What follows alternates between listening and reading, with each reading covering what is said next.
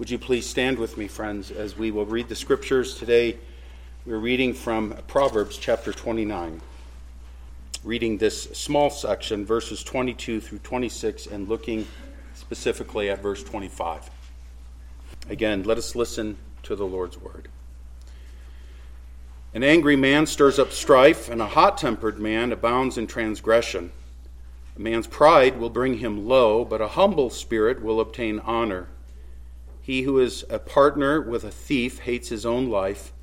He who hears the oath but tells nothing.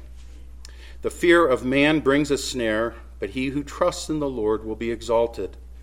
Many seek the ruler's favor, but justice for man comes from the Lord. This is the Lord's word. Would you please be seated?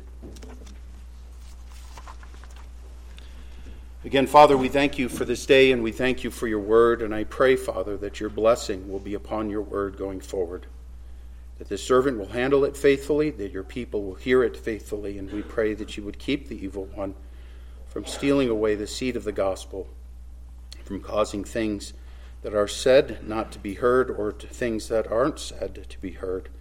We ask that you will protect and glorify the name of Christ now. And we humbly ask all of this for your Spirit's blessing and for your kingdom's advance. We ask it in Jesus' name. Amen.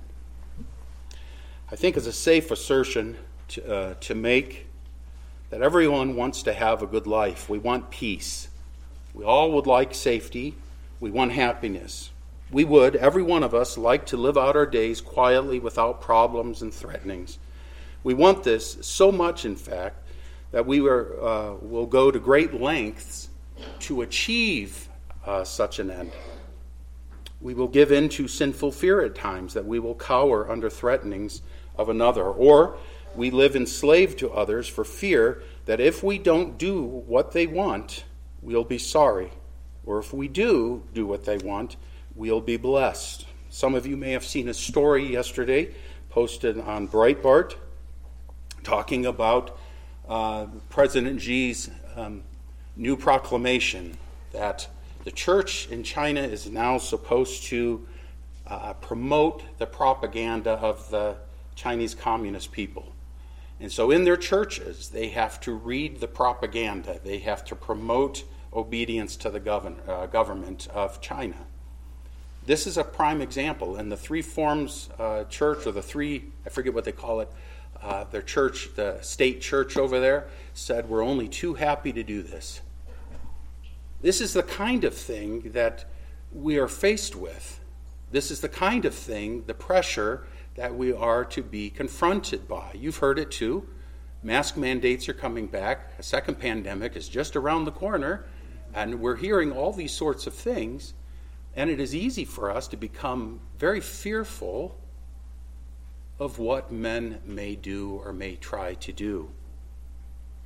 Ultimately, when we place our hope in man, either our lives will be ruined by him or no good will come from it. And the Solomon, as he's writing this, he warns us not to fear man, as this will be detrimental to you, to us all, but that we should trust in the Lord for our well-being. It's a very simple message, a very simple proverb. Again, the proverb reads this way: the fear of man brings a snare, but he who trusts in the Lord will be exalted. How do we define this fear? The fear of man brings a snare. How do we define it? It should be considered that there is an appropriate sense of fear that everyone should have, and then there's an inappropriate sense of fear. Appropriately, we should fear the Lord, our God. We're told this by Peter in 1 Peter 2. Honor all people, love the brotherhood, fear God, honor the king. 1 Peter 2:17. We're commanded in Ephesians 6:5 to fear our employers, so to speak. We are told by the apostle, slaves, be obedient to those who are your masters according to the flesh, with fear and trembling and sincerity of your heart, as to Christ. And then we are told that we are to fear our government. We are commanded to be afraid if we do evil. We read this in Romans 13. For rulers are not a cause of fear for good behavior, but for evil. Do you want to have no fear of authority? Do what is good, and you will have praise from the same, for it is a minister of God to you for good. But if you do what is evil, be afraid, for it does not bear the sword for nothing, for it is a minister of God, an avenger who brings wrath on the one who practices evil. And again, in Romans 13:7, render to all that is what is due them. Tax to whom tax is due, custom to whom custom, fear to whom fear, honor to whom honor. These are all good examples of appropriate fear. Here, however, in Proverbs 29:25, we are given an instance of inappropriate fear. This is the fear of man.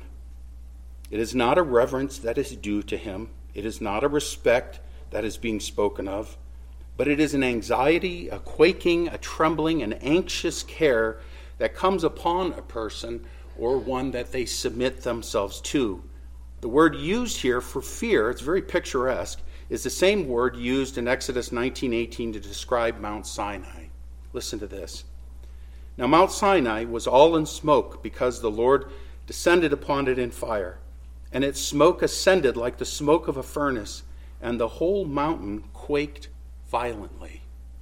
The whole mountain quaked violently. That's the picture here of that word fear, this violent shaking.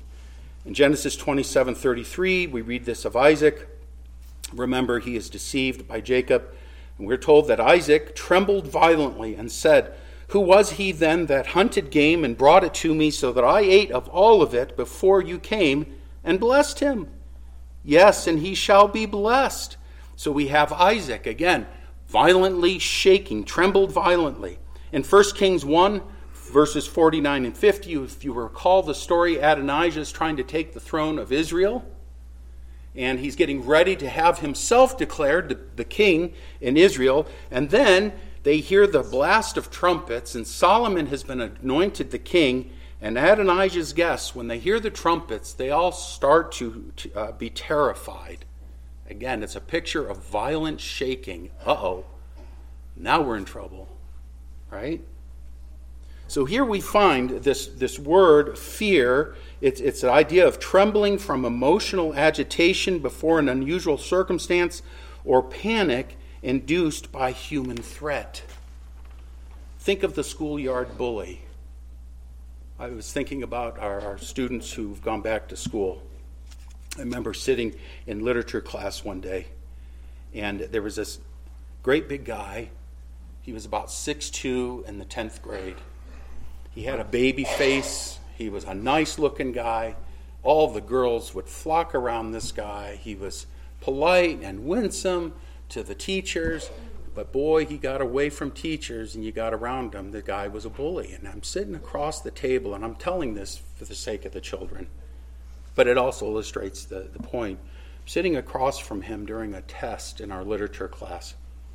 Teachers walking around, making sure no cheating is going on. The teacher passes our table, and he looks over his glasses. He had tinted glasses. He looks over his glasses, and he says, "Strong, give me your paper."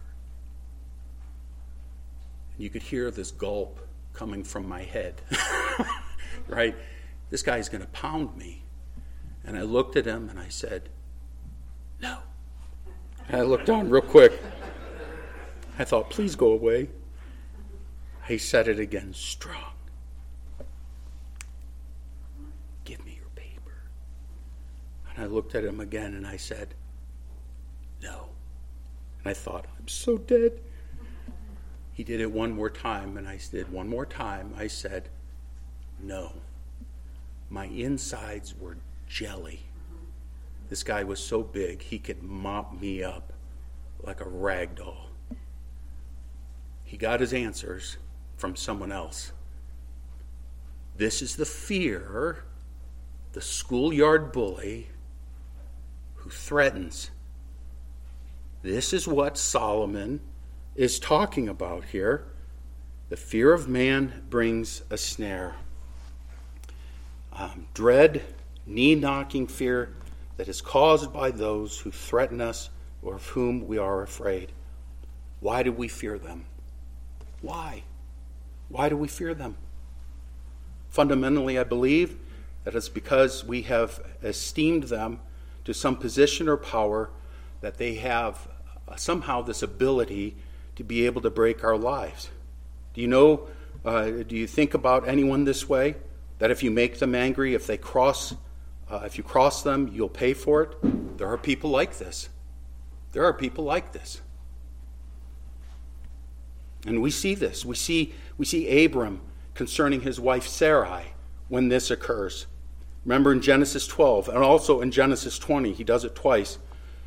When the Egyptians see you, he says to Sarai, they will say, "This is my wife," and they will kill me, but they will let you live. Please say that you are my sister, so that it may go well with me because of you, and that I may live on account of you. Abram is scared for his life. He's afraid they will kill him and take Sarai because she is so beautiful. He gives his wife over as his sister because he is convinced that he is going to die. That's the fear of men. Another example, maybe closer to home, we read in John 12. We're told, nevertheless, many even of the rulers believed in him, but because of the Pharisees, they were not confessing him for fear that they would be put out of the synagogue, for they loved the approval of men rather than the approval of God. Here, Israel's rulers, many believed in the Lord Jesus, but because they were afraid they would be put out of the synagogue, they would not confess or own Jesus Christ to them. We look at people of position or power and think to ourselves that if I don't do what they want, I'm going to suffer for it. Conversely, I have to get along, or go along rather, to get along, or get along with them to go along. It is fundamentally idolatry. I look at someone as though they stand in the place of God, and that my happiness and my security are dependent upon keeping this particular individual happy with me. And we ask ourselves, what could possibly go wrong with these sorts of things? I don't know, lose your wife to somebody else? That would be a terrible thing. Or remain silent about Jesus Christ so that you can remain a member in good standing at the synagogue or in town with your friends. Anything. I don't want to rock a boat. There is a problem. Being such a respecter of persons, and again, we're not speaking about being law-abiding, respectful of those in authority, either kings, governors, or employers, but when we are respecters of persons, we open ourselves up to some very bad things. And Solomon says that the fear of man brings a snare. It brings a snare. A snare refers to setting a trap to catch some prey, but more frequently, it is in a metaphorical sense, it means to entrap people. When we are shaken by people, we fall into a trap, a snare. When we think that they are the source or a source of our blessing, that they can make our futures or break us beyond repair, we do foolish and sinful things. And as we said, Abraham denied that Sarah denied that she was married to him. Rulers would not confess Christ. Peter would deny he knew the Lord 3 times, all because he feared the repercussions of people, and he did not fear the Lord. And you and I would not own the Lord because we don't want to be ridiculed, belittled, or thought strange. And oftentimes we will do unethical things because someone higher up or who has more clout has instructed you to do so. We do not stand up for those without a voice. We passively stand by as evil is perpetrated. We don't want to get involved because these guys will make your life hard, keep you from your business, put you on the outs in town, and ruin your reputation. So I'll just sit down and be quiet. So we remain silent. We remain inactive. And we, because we give undue, improper importance to individuals, neglect to do what the Lord has commanded, thus incurring sin and grieving the Lord. We place so much importance on what people think of us that it gets us into all sorts of problems. Bruce Waltke, a commentator on Proverbs, said this: panic-stricken by what others might do to them, he cowardly yields himself to their depraved dictates to please them and thereby incur God's wrath. We neglect to do what we ought to do, or we do what oughtn't be done, all because we want to remain in good standing with men from whom we believe comes our greatest blessing. We need to consider just a couple of things regarding men. He speaks about the fear of man. In Hebrew, it is the word Adam. Man is Adam. The one you are shaken by is of the earth. He is formed of dust. He is mortal. He is finite, has both a beginning and an end, and like you, he too will stand before God. Isaiah warns of this very thing in Isaiah chapter 2. Stop regarding man whose breath of life is in his nostrils, for why should he be esteemed? A second point to remember about men is that they can only do so much harm. Jesus says in Luke 12, I say to you, my friends, do not be afraid of those who kill the body, and after that have no more than that they can do. But I will warn you whom to fear. Fear the one who, after he has killed, has authority to cast into hell. Yes, I tell you, fear him. Of course, people can hurt us, but that hurt can only go so far. That's why we shouldn't fear men. So then how ought we to respond to threats, to those who would use their influence to control us? A perfect example, I believe, is found in Daniel chapter 3. If you would turn there with me. Daniel chapter 3, verses 13 through 18. You know the story of Shadrach, Meshach, and Abednego and the golden image. It's actually a very interesting point because not only are they not going to practice the fear of men, they're also, it's a very timely passage for us, notice how they're responding to the king of Babylon. It's great instruction for us in the days in which we find ourselves. Chapter 3, verses 13 through 18. Then Nebuchadnezzar, in rage and anger, gave orders to bring Shadrach, Meshach, and Abednego.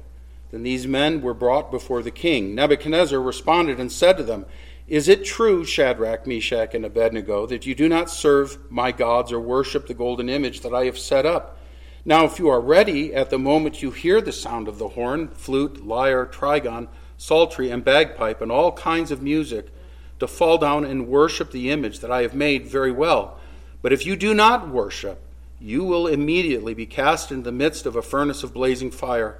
And what God is there who can deliver you out of my hands?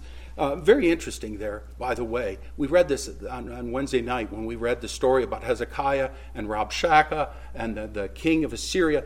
They say the same thing. What God is there who can deliver you out of my hands?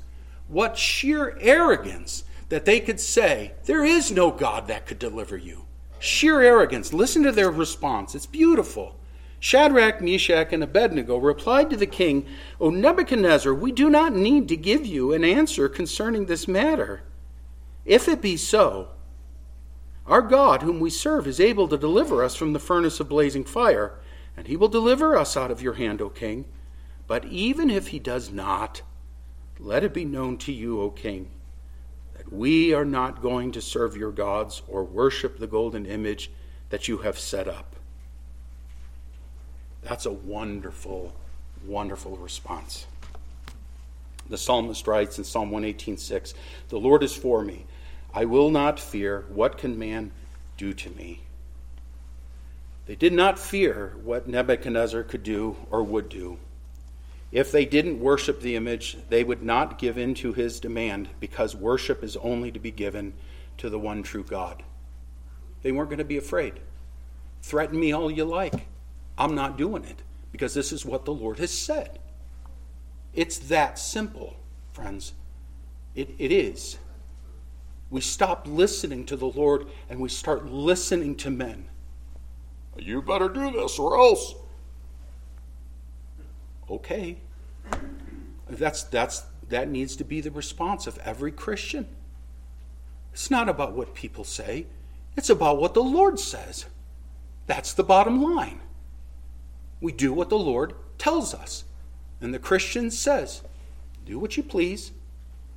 Even if he doesn't deliver us out of this fire, we're not going to bow. They held fast and they entrusted themselves to the Lord, And you know the rest of the story. There was one like a son of man standing in the midst of them. Did we not throw 3 men in there? Why is there 4? How is it? Get them out of there. How is it that not even the smell of smoke was on their clothes? It's because of the Lord.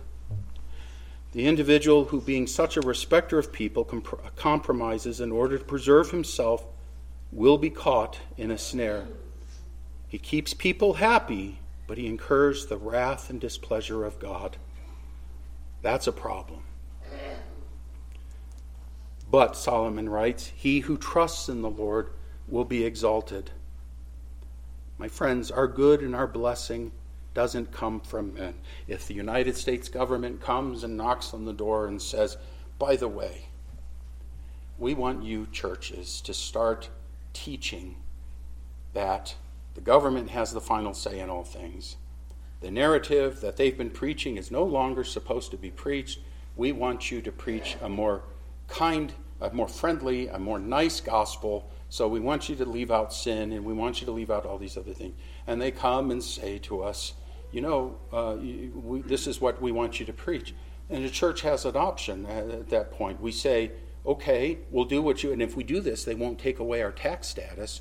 If we do this, they'll leave us alone so that we can worship on Sunday morning.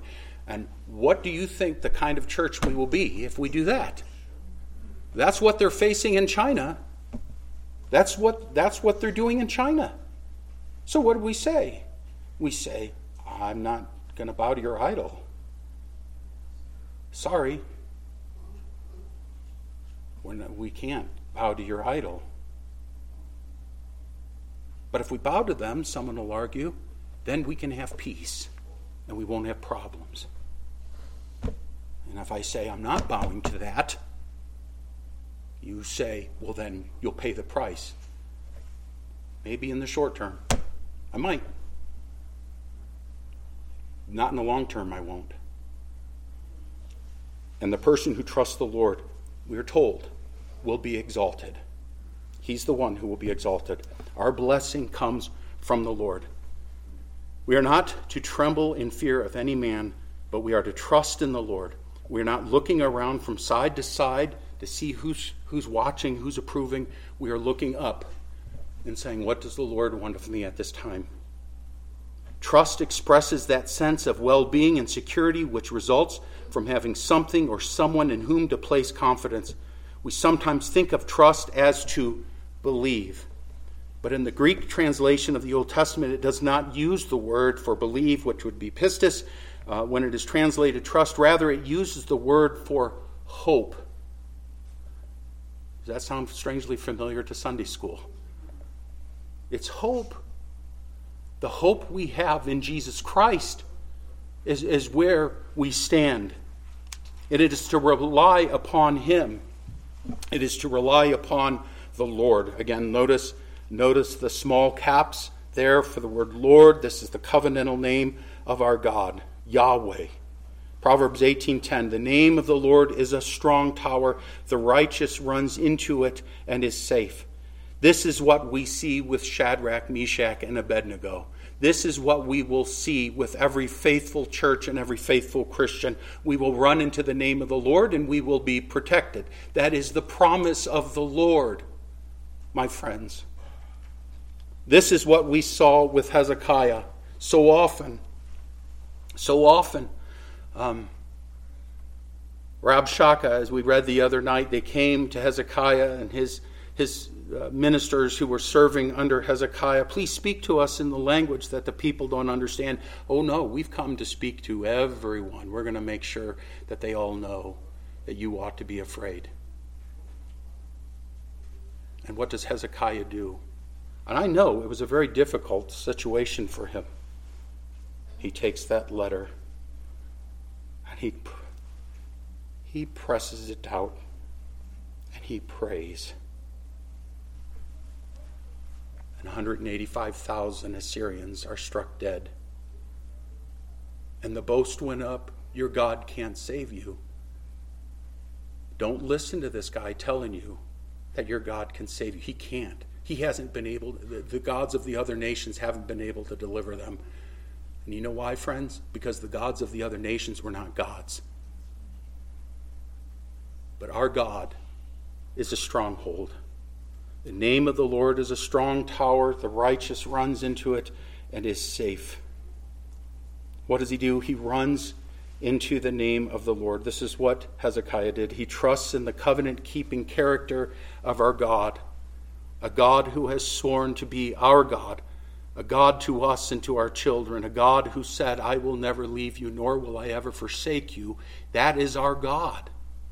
That's why we confess the things we confess. That's why we sing the things we sing. That's why we read the history of God's people, so that we would know this God, so that when we are tempted and when we are tried and when we are fearful, we look to our God and we are not shaken any longer. That's what we are called to. Our God does not abandon us. Our God will not abandon, nor will he forsake his people. Remember Egypt. Remember his strong arm as we start going into the book of Joshua and we start reading how the great victories of our God as he displaces his enemy and he establishes his people in the promised land. That's our God. Remember the sacrifice of his Son on our behalf and how he has delivered us. We will not be disappointed if we would but trust in the Lord. He is a strong tower, and when we are afraid, run to him, hope in him, and rely upon him. And the outcome, my friends, is simple. You will be exalted.